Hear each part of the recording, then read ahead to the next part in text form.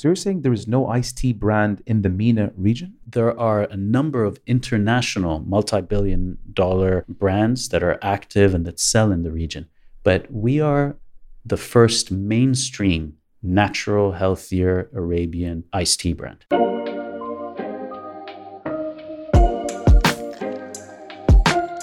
Bismillah ar-Rahman ar-Rahim. Welcome to the Mo Show podcast, episode 35.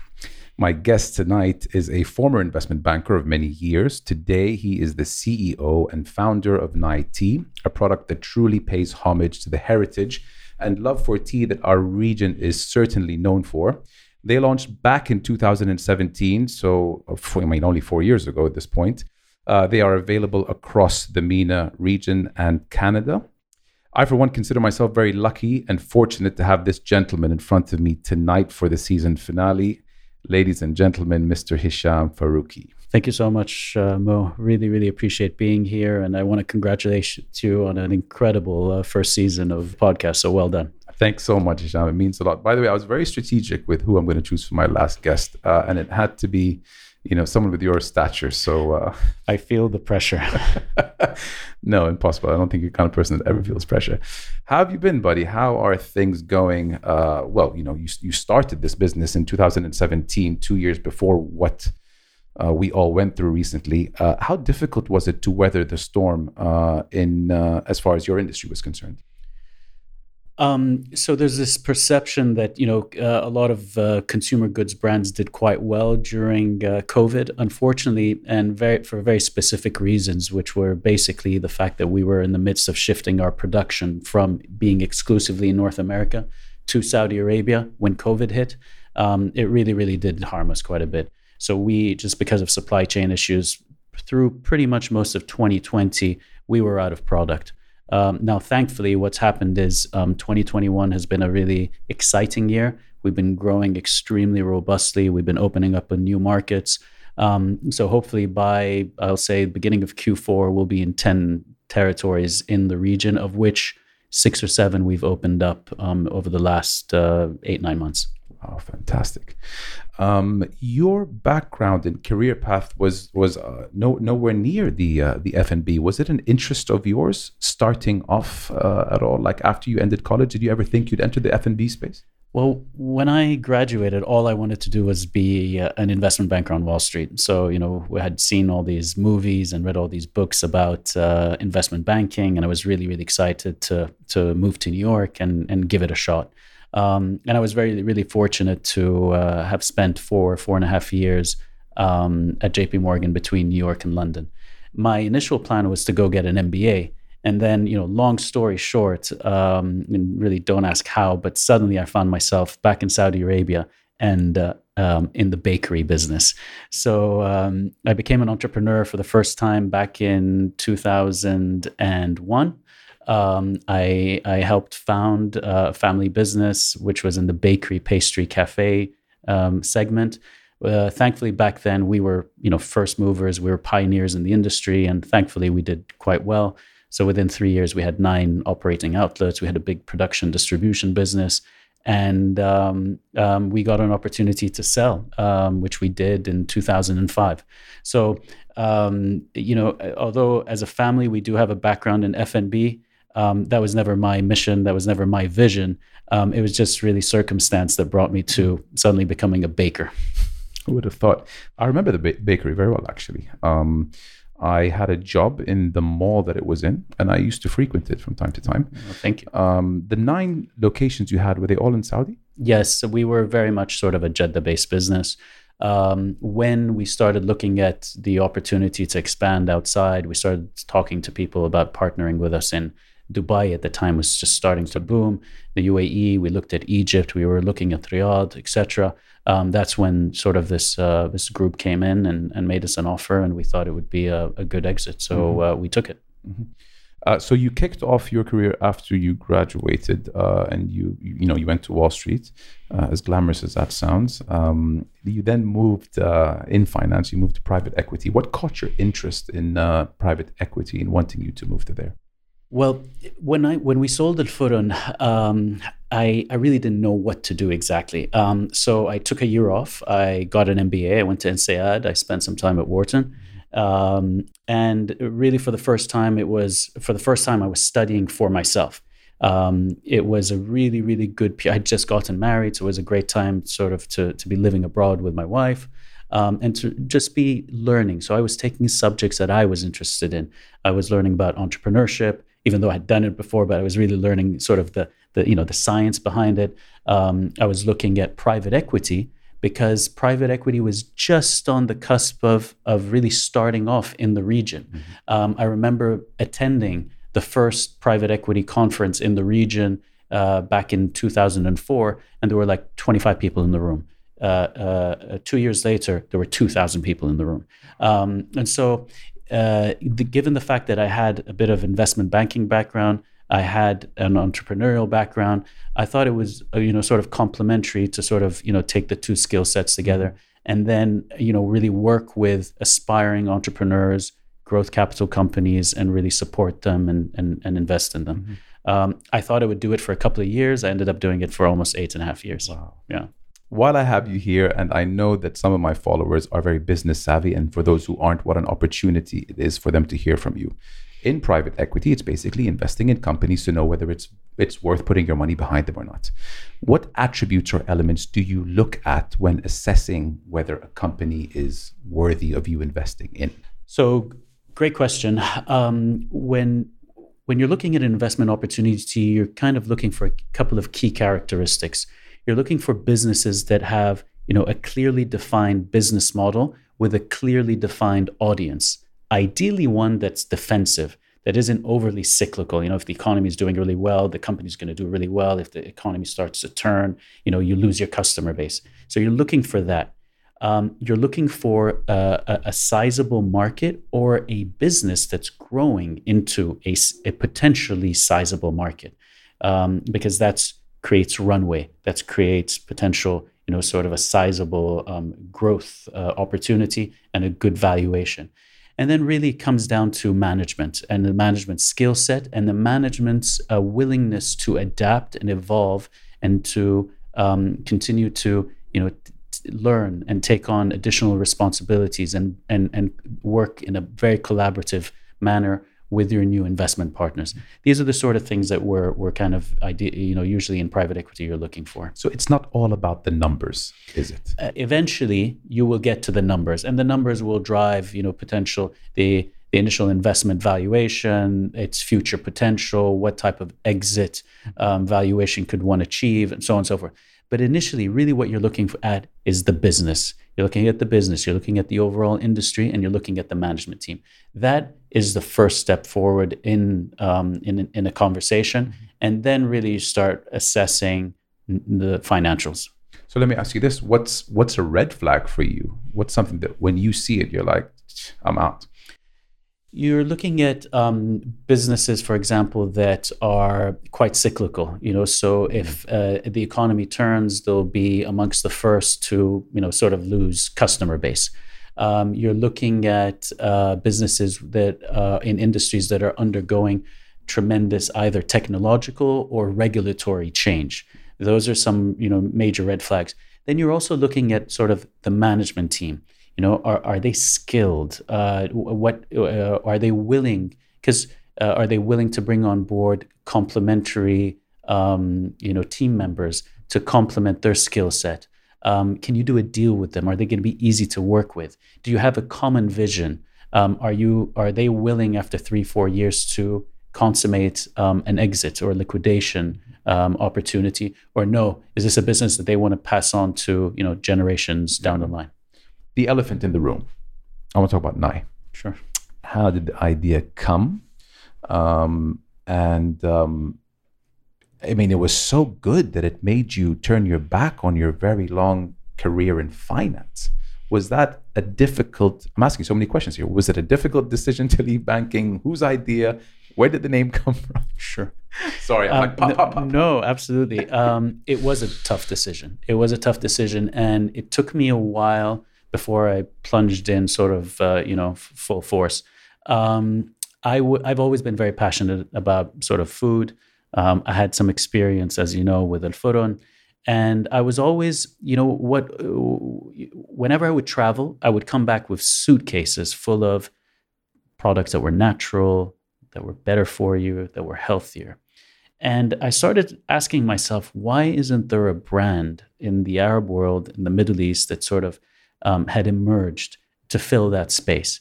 The movement towards natural, healthier, organic is not a niche thing anymore. It's a tidal wave that is coming, and it is growing year on year. That industry is worth hundreds of billions of dollars around the world, and people, as they become more informed, they're looking for things that are better for their health. We have some of the highest obesity rates in the world. We have some of the highest sort of lifestyle diseases in the world. And so this idea of health and wellness is here, is coming. So while I was in private equity, I was constantly not just, carrying suitcases full of food back to the region, but I was always reading up about these brands that were emerging all over the world. Brands that created products that were good for you, products that tasted good, and they were good brands in that they cared about the environment, they cared about their community. And I kind of felt, where, I had the opportunity. I felt if I really sort of, rolled up my sleeves, well, we could create sort of a national or a regional Arabian brand that played to those themes. And so really what we did is we hired consultants. We commissioned them to look at the overall, F&B snacking industry.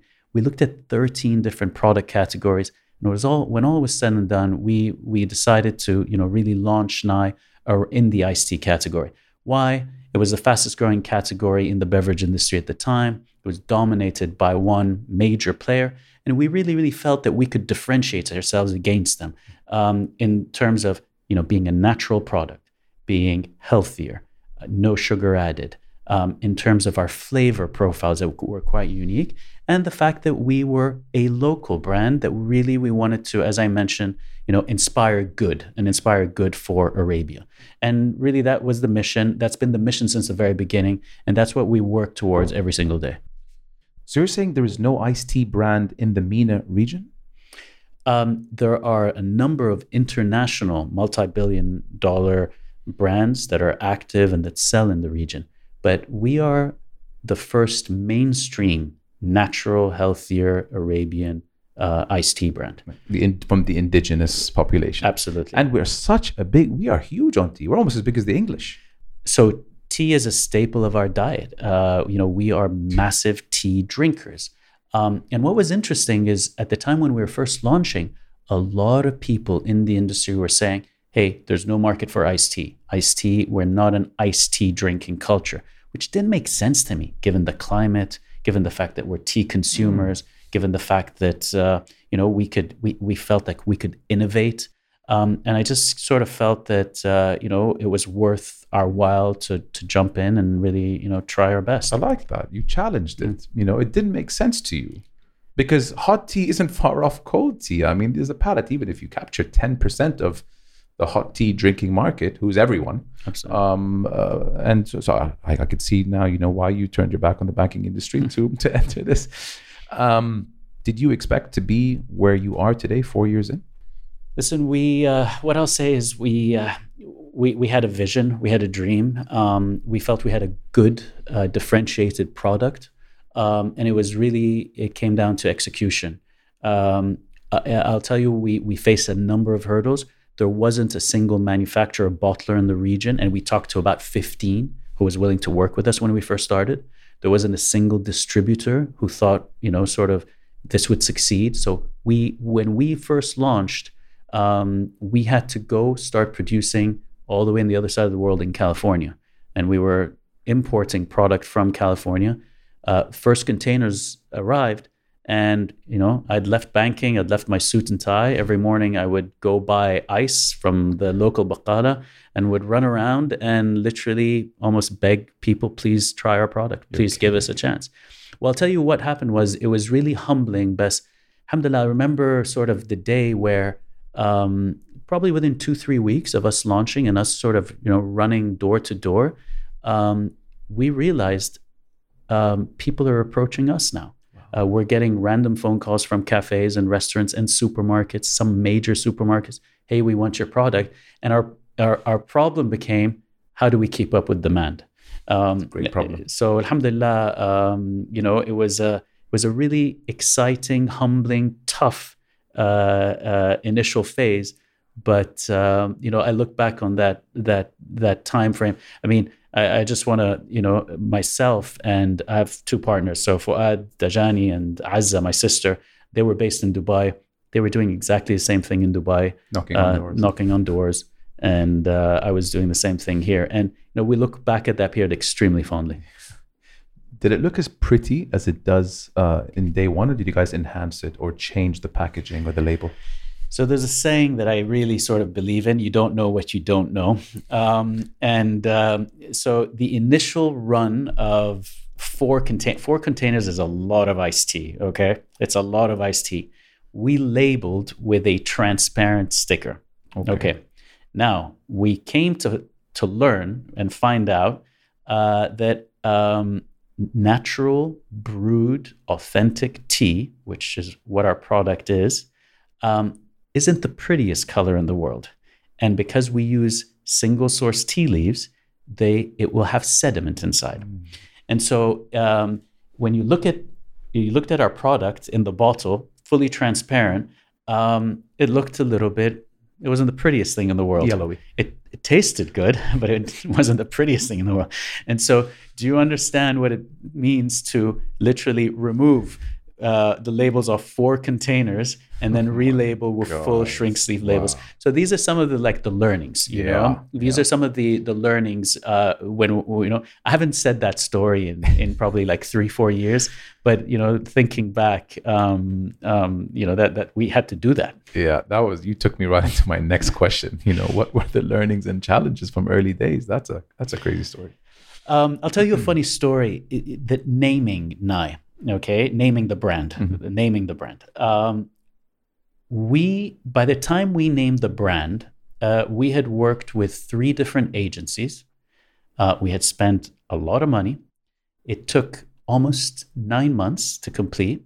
We had tried unsuccessfully twice to register brands, only to find out that other brands had similar names and we couldn't register them. And what's really, really funny is that when all was said and done, we walked into an agency. The agency put down 2 options on a big sort of whiteboard, one of which was Nye. And my partners immediately said, that's a name, we really like it. English, Arabic, it's catchy, it's musical, it's representative of the region, etc., etc. And my jaw just dropped. Why? Because my daughter's name is Naya, and we nickname her Nye. So after all this work, all this effort, and we essentially named the brand after my daughter.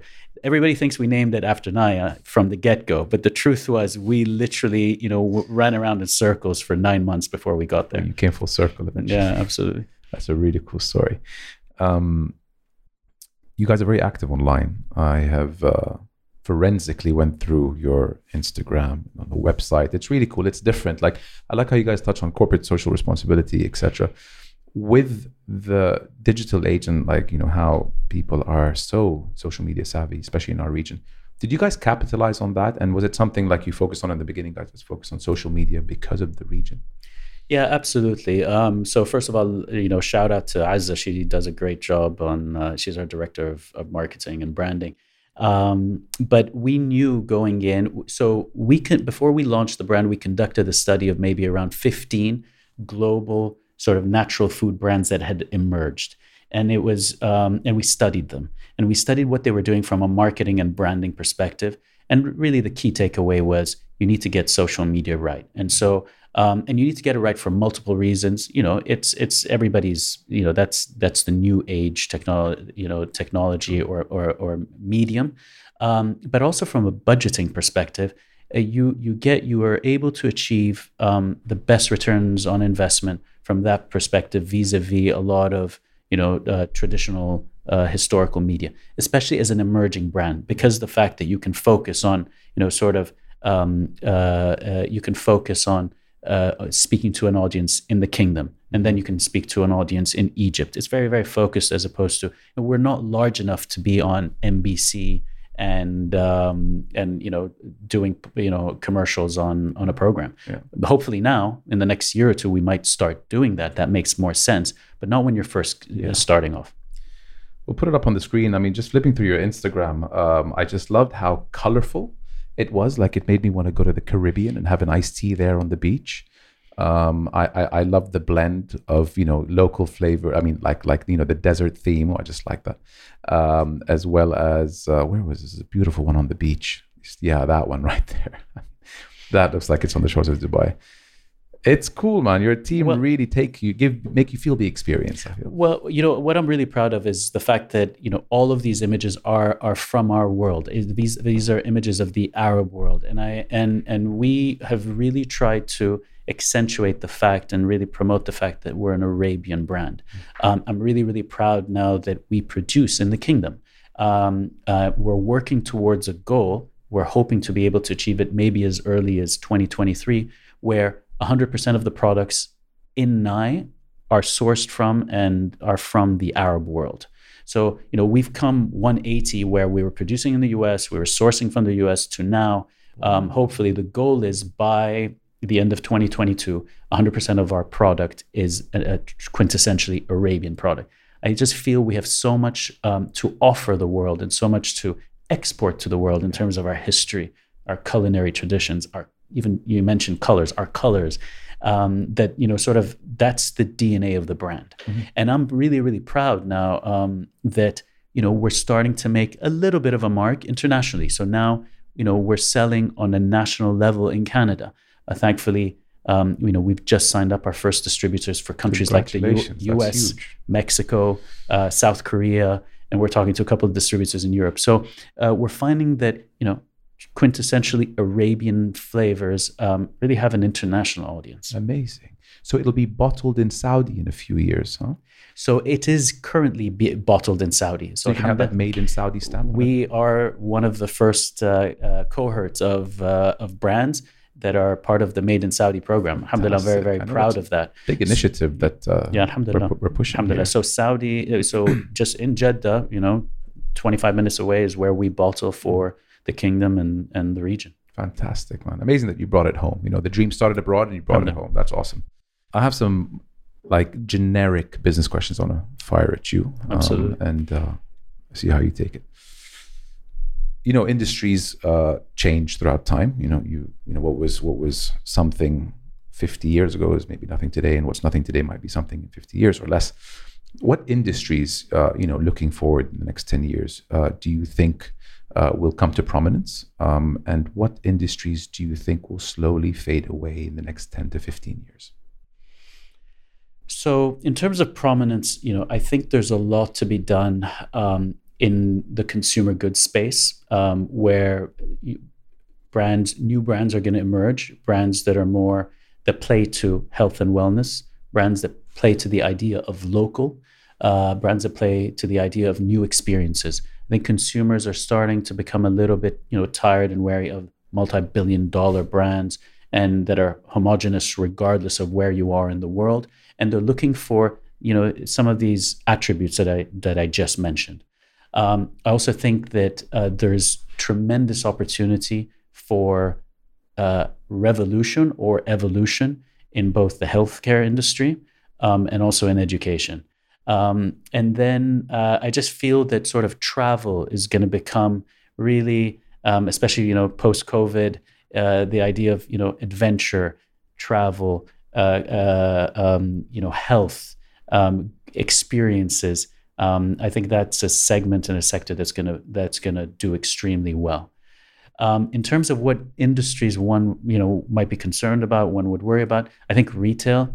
The shift to e-commerce, the shift to sort of online is happening. COVID has only accelerated that tremendously, and I think really a lot of retailers really have to think hard about sort of their business model.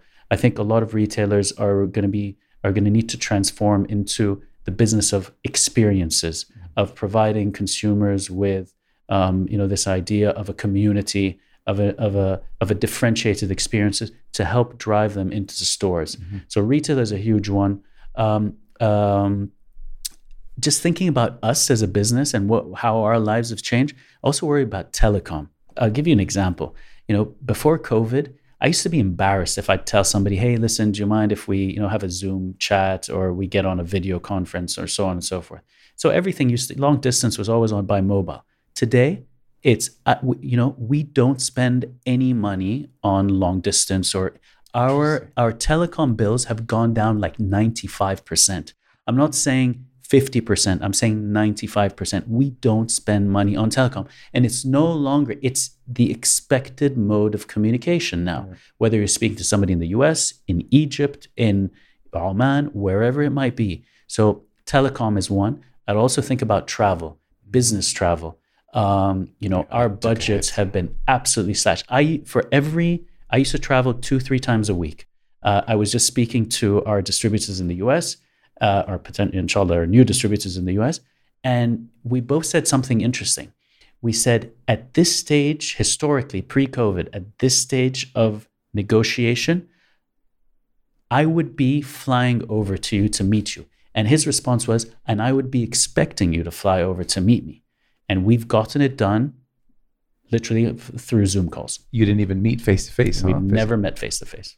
It shows you how needless business travel has been. Honestly, I could see that changing. The hotel space, business hotels. I wouldn't want to be in that space personally.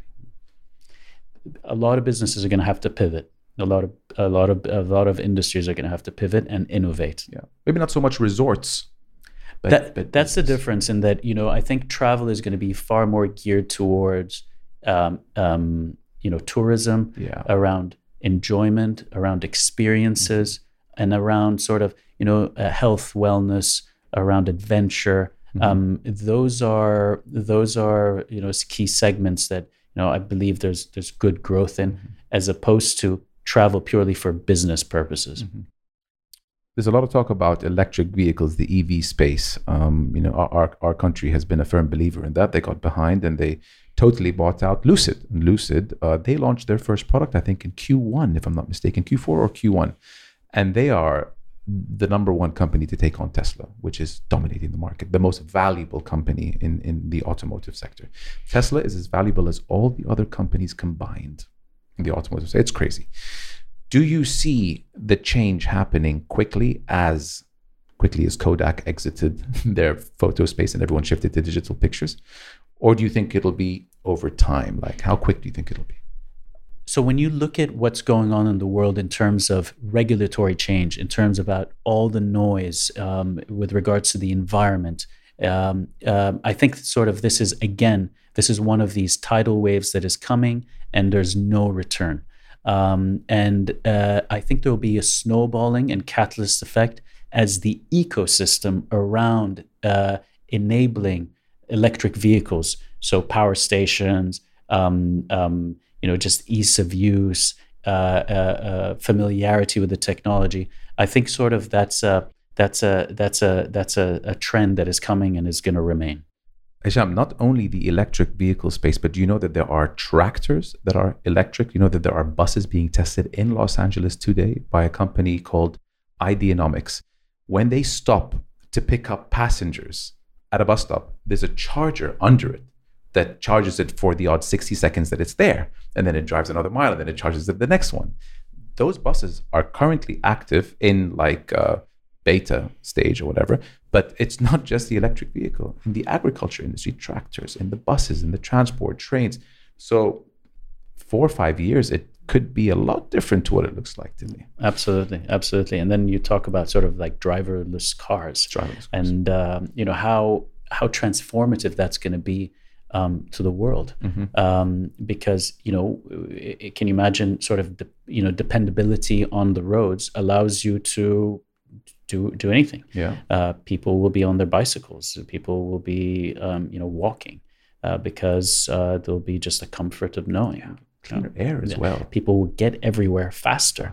Because you'll need fewer traffic lights. Yeah. You'll need fewer roundabouts. You just actually reminded me of something. Speaking of getting people faster to where they need to go, the line, that's pretty interesting. You go down a couple of floors down and you can take the small train or the slow train if you're going within your neighborhood, or you take the bullet train if you need to go to one end. I mean, conceptually, it's interesting. That's really exciting. I mean, it's really exciting. And I'll tell you, I was just traveling abroad for first time in a while.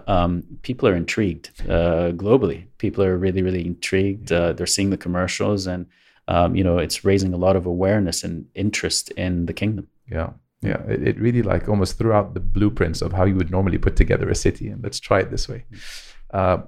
Hisham, you've been back to Saudi for 2 decades exactly. It's 2021. You were back in 2001. Is there something that you know now that you're like, man, if only I knew that back in 2001 when we were kicking off Al-Furan, for example, those days?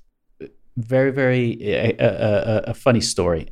I left JP Morgan on April 30th, 2001.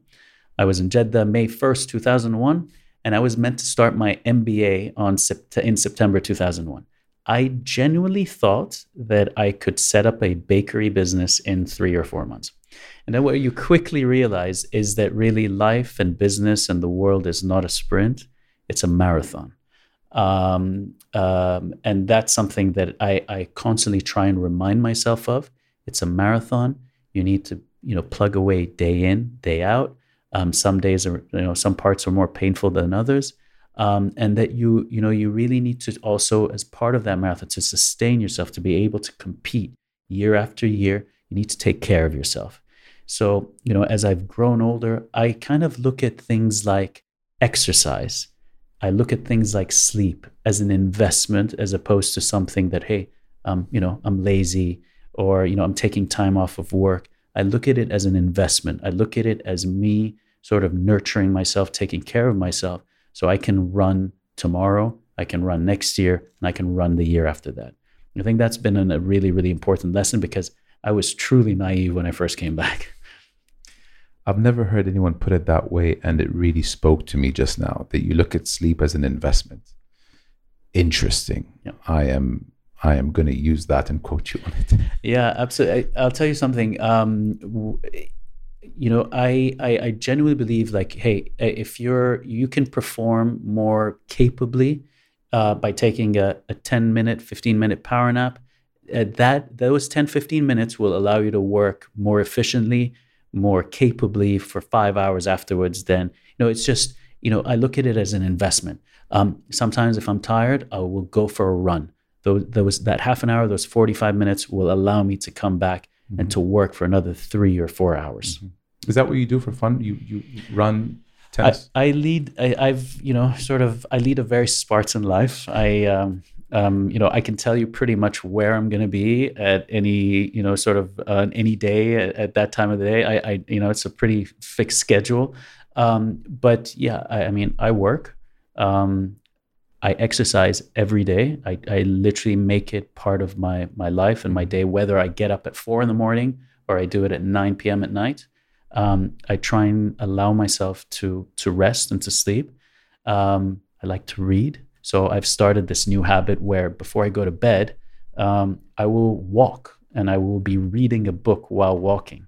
And it sort of relaxes me. Around the house? Around the house. In the house, actually. And I'll do it in a hotel room, but it sort of relaxes me. I get a bit of additional exercise just before I go to bed while I'm reading. And then, I spend time with the family. Fantastic. Are you plugging in crazy hours? What's the life of a CEO of a beverage company? Like, how many hours are you in the office for?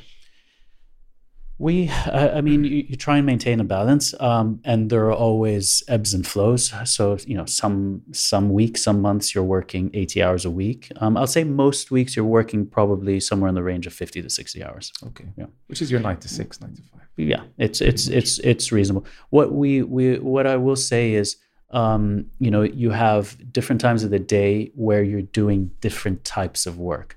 So, during the morning, it's very operationally driven. You're dealing with, issues with customers, with supply chain, and then I'll say usually sort of like early evening, that's when you kind of have time to have sort of more strategic conference calls. You reach out to sort of markets in other parts of the world. And then I will usually work for an hour before I go to bed as well. And that's really where I've exercised. I'm more relaxed. It's quieter. Nobody's calling you. And that's when thinking happens. Yeah. Good ideas, new flavors. Yeah. What advice do you have to, those out there who haven't found their calling in life, and they're trying to find out their purpose? How could I, be the best version of myself, or something along those lines? I would sort of think about what you enjoy, what you're passionate about. If you still haven't found it, try new experiences, try new roles. Because it's really, really important for you to be sort of passionate about what you do. It makes it easier to get up in the morning. It makes it easier to sort of fight the hard fight when things get tough. So it's really important for you to know sort of what you really enjoy, not to be pigeonholed in something that you really don't see a future in or a career in. I think that's really, really important. What I'd also say is, there's nothing that I've ever done. There's nothing that sort of I've ever read or seen in sort of somebody who's enjoyed success, other than really hard work.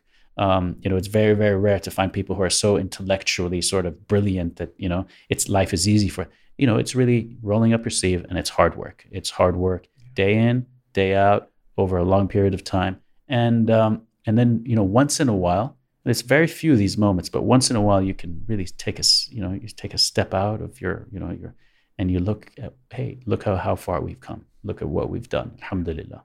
Yeah. Recognizing progress, tapping yourself on the back. Wallah, Hisham, I really enjoyed this episode a lot. Very informative, very inspiring. To those who not only want to get into the beverage business or any kind of business. I mean, in 4 years, you can do a lot, and those 4 years came at a time when the world stood still for 6 months, if not more for some industries. That's why I say it's inspiring. MashaAllah, you guys put your head down, weathered the storm. Now you're entering new markets like the US, like Canada recently, South Korea. I think I heard Mexico. Yeah. And I applaud, and I bet a lot of people watching are applauding, and I hope people find inspiration from all the wealth of knowledge that you shared with us. Thank you so much. Really, Mohammed, really, really appreciate. I congratulate you on really the success of this podcast. Where you've come in 1 year is incredible. So, we're going to be avidly supporting and watching you on your entrepreneurial journey as well. You've inspired a lot of us, and really thanks again for inviting me on. Couldn't have chosen a better person to close my inaugural season. A person who, he is, I don't want to say how old you are, but you're my older brother's age, and I look up to both of you, and I get a lot of inspiration from you as well. I've heard you on another podcast on the radio recently, and whenever I track you down, if we're at some event and I have a short conversation with you, I just I try to pick your brain as much as possible, because I could leave with something that might help me in my travels. Again, man, thanks for sharing 2 hours of your evening to come in here today and close the first season. My honor. Thank you. Thanks a lot. I really enjoyed this. Yeah, thanks again, man. Thanks a lot. Cheers, buddy. Cheers.